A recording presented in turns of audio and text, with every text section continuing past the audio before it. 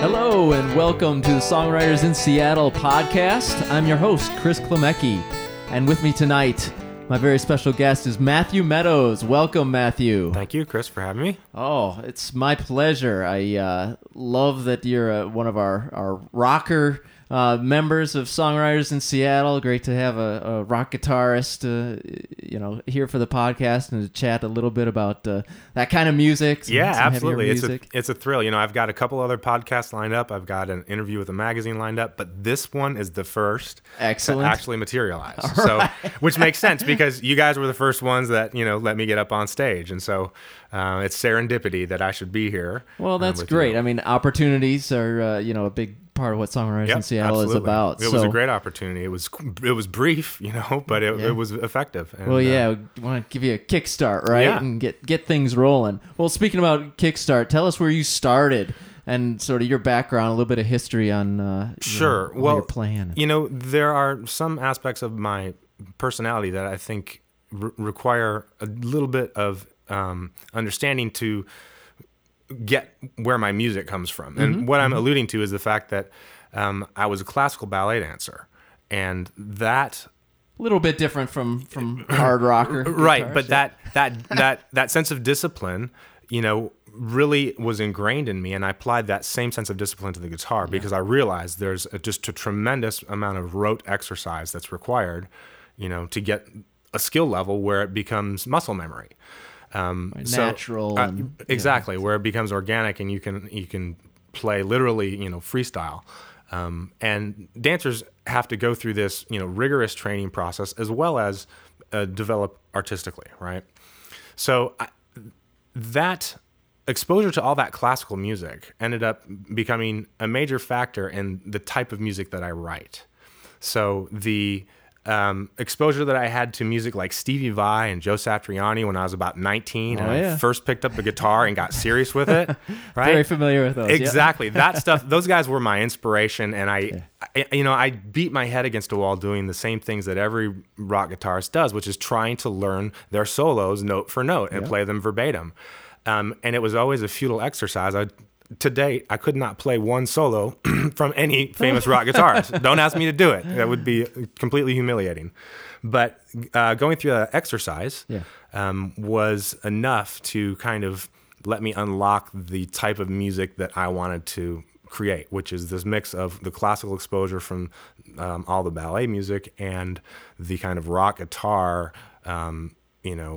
really aggressive technical rock guitar, progressive rock guitar that I've come to love.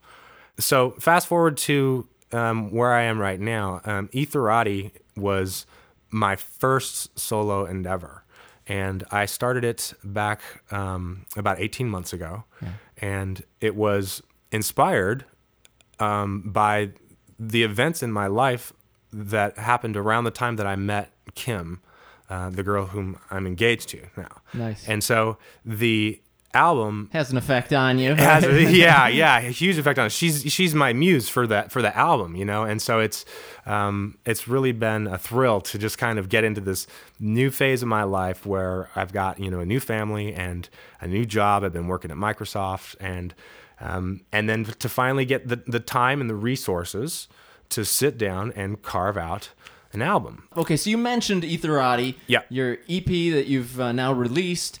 It's out there. Certainly one of the places that we want to point people is reverbnation.com/Matthew Meadows. Why don't you talk us through the first song that we're going to hear, The Turk. It's an instrumental. Talk about Satriani and Vai. I mean, that's absolutely. You can hear those types absolutely. of influences. The Turk is an interesting song because there's several elements to the composition that come from very different places. But it started out, I brought home a Boss ME70 digital signal processor, and I just wanted to play with it. And I had never played with a loop sampler. And so this thing has a loop sampler on it, and I sat down with my guitar, and I put a video camera up. I hit record. I started playing with the loop sampler, and the first thing that came to my mind was this very heavy riff. and it was repetitive and droning, right? Because it's a loop sampler. It just plays the same thing over and over again. But that was cool for me, because I can just, solo extemporaneously endlessly. And so it's a good improvisation tool. Yeah, perfect for me. And so all I did was noodle around on it. But the video, in fact, is posted on my YouTube channel, which is Rango the Dog. And you can see it that for 2.5 minutes, I actually developed the main rhythm guitar part as well as the lead parts right there on the video. Not long after that, I had a nightmare about the Turk, right? And it was very vague. It was something that I really didn't have, a concrete memory of, but I had a sense of kind of these several themes. And one was the arrival of the Turk, the approach of the Turk. The next was kind of the siege or the engineering at the hand of the Turk. And then there was a sense of assault where the conflict with the Turk was at its maximum, and then aftermath. So sounds like song structure. Exactly. These were like disconnected elements of this dream that I woke up with, just kind of feelings that I had. And so I was like, okay, that all makes perfect sense now. And that was all I needed to start stitching it together. Okay, well, that's a great image to jump right into the song here. This is The Turk from Matthew Meadows' EP Etherati.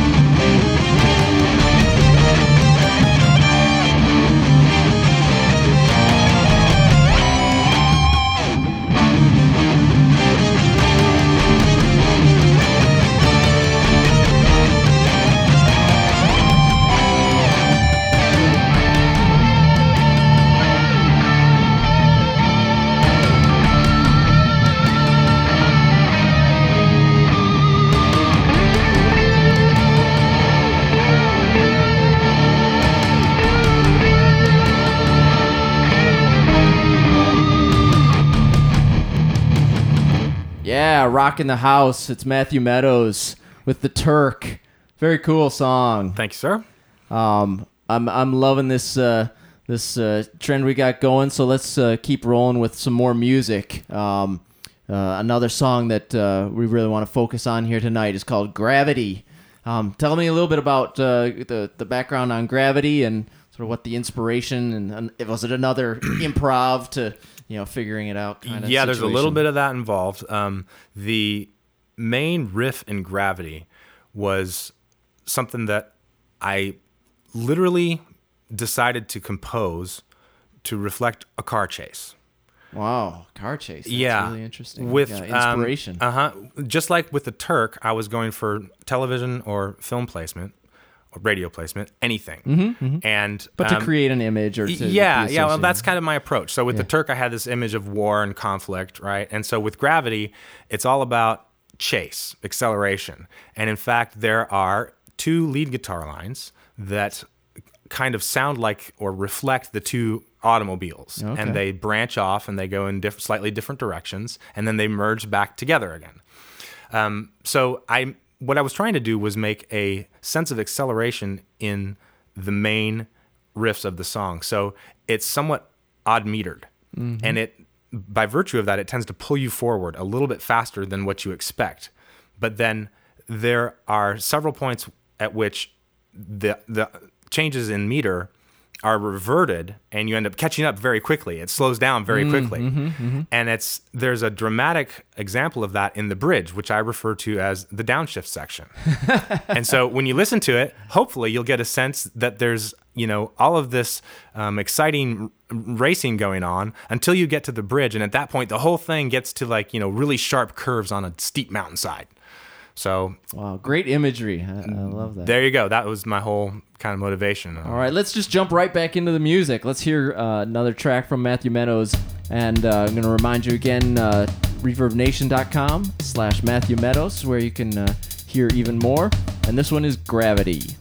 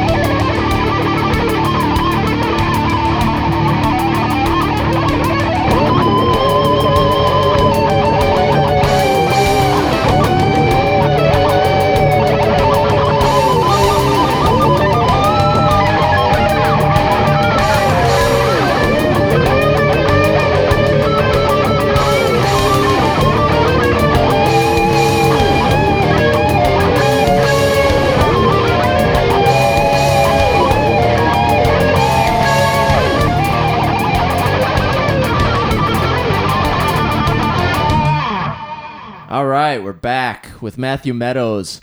Before that last song, we mentioned Reverb Nation and your Reverb Nation page. You've been making an absolute tear up the charts at Reverb Nation, and that's something that other musicians notice, and it's something that we haven't talked a lot about on the podcast in terms of music business, but you've got a great story there. I'd love to hear your thoughts on sort of how you were able to achieve that in a short time, and what your feelings are on just getting the exposure that I think a lot of our members and a lot of people in the music business want to know more about. Sure.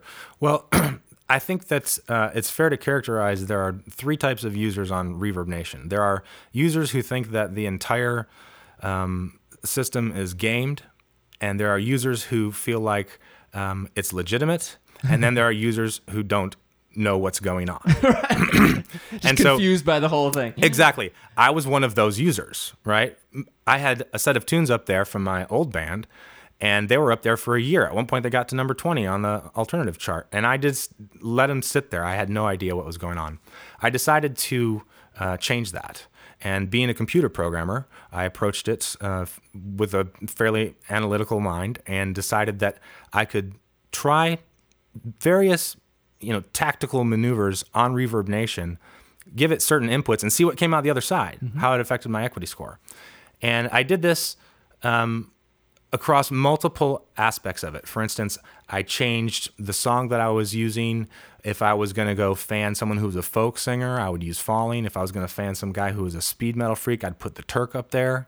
And so I worked across multiple genres, across multiple time zones, trying to utilize what resources I had to maximum effectiveness. And that worked pretty well. But basically social networking. Truly social networking. And I'm not someone who had a big social graph. And so for me, part of this exercise has been to grow that graph and actually meet people. And that's been far and away the most satisfying aspect of it. Unfortunately, now things are getting very difficult. The higher you get on Reverb Nation, the harder it is to go up. And so it took me a week to get to 10. It took me a week to get to number 5. It took me almost 2 weeks to get to number 4, right? We've swapped sort between... of an exponential... Yeah, it gets much and much harder. And so getting to number 2, if in fact that's possible, is going to take another 2 weeks or so.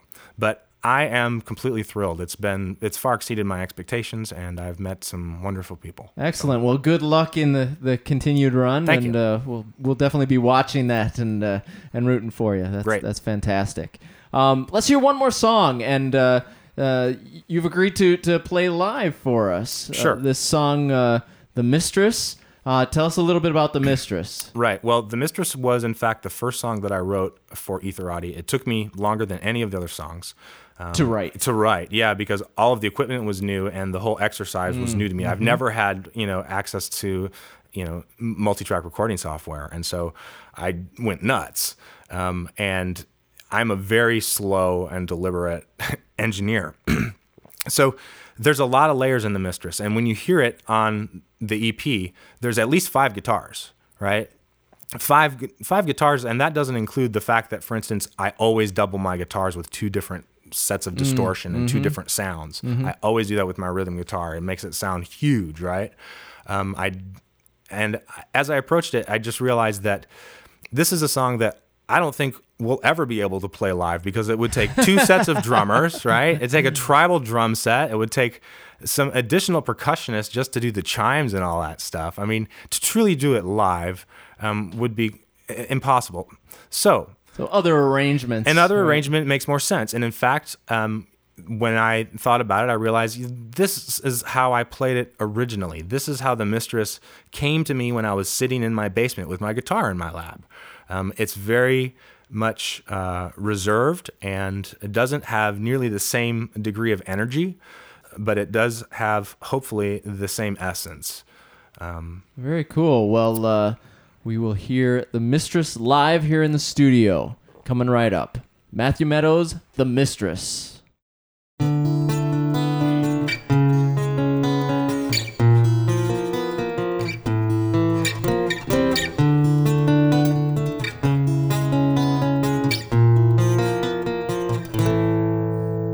It's time to see the mistress.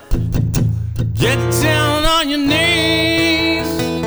You don't want to miss this. Can't do what you please. When you see the mistress, tell her what you need. She won't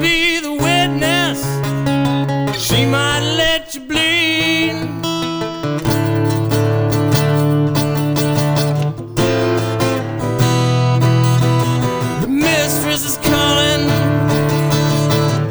I can't resist. Oh, I can't resist. The mistress is calling. I can't resist.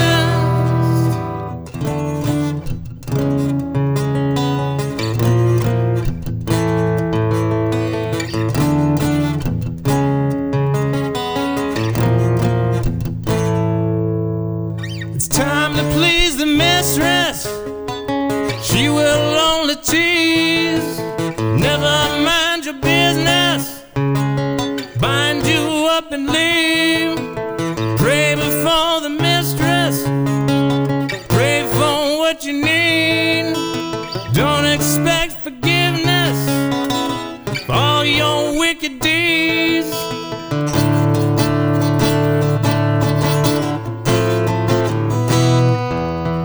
The mistress is calling. I can't resist. Oh, I can't resist. The mistress is calling me. I can't resist.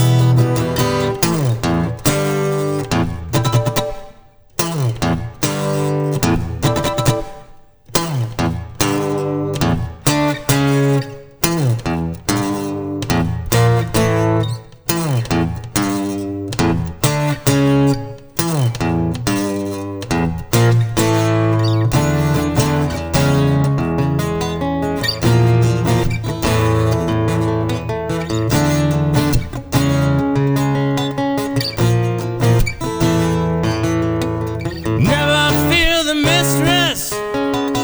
Leave behind your sleeves. She won't mind your distress. She'll put you at ease. When you leave the mistress, when you feel at peace, you may have an interest. Mistress, as you please.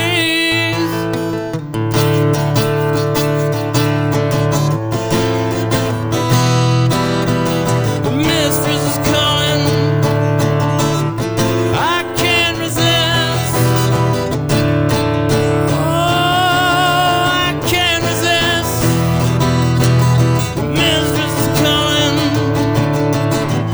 I can't